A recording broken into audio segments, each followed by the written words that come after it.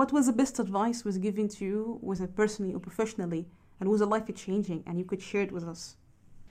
Oh my gosh, that is such a big question. Okay, I'm sure I'd have to think about the very best, but I'll tell you about the one that comes into my mind.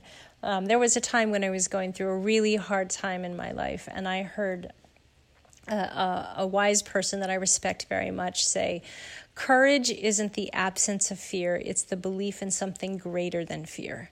And that really, really got me at the time, because I was really grappling with being afraid, and I wanted to just retreat and go find a safe place to be.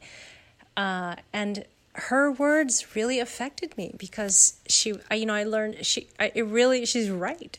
It's not the belief in something. It's not the belief in the absence of fear. It's the belief in something greater than fear.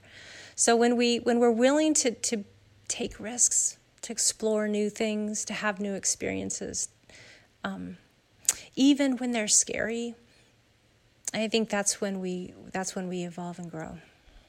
It's really powerful and very interesting for a life message.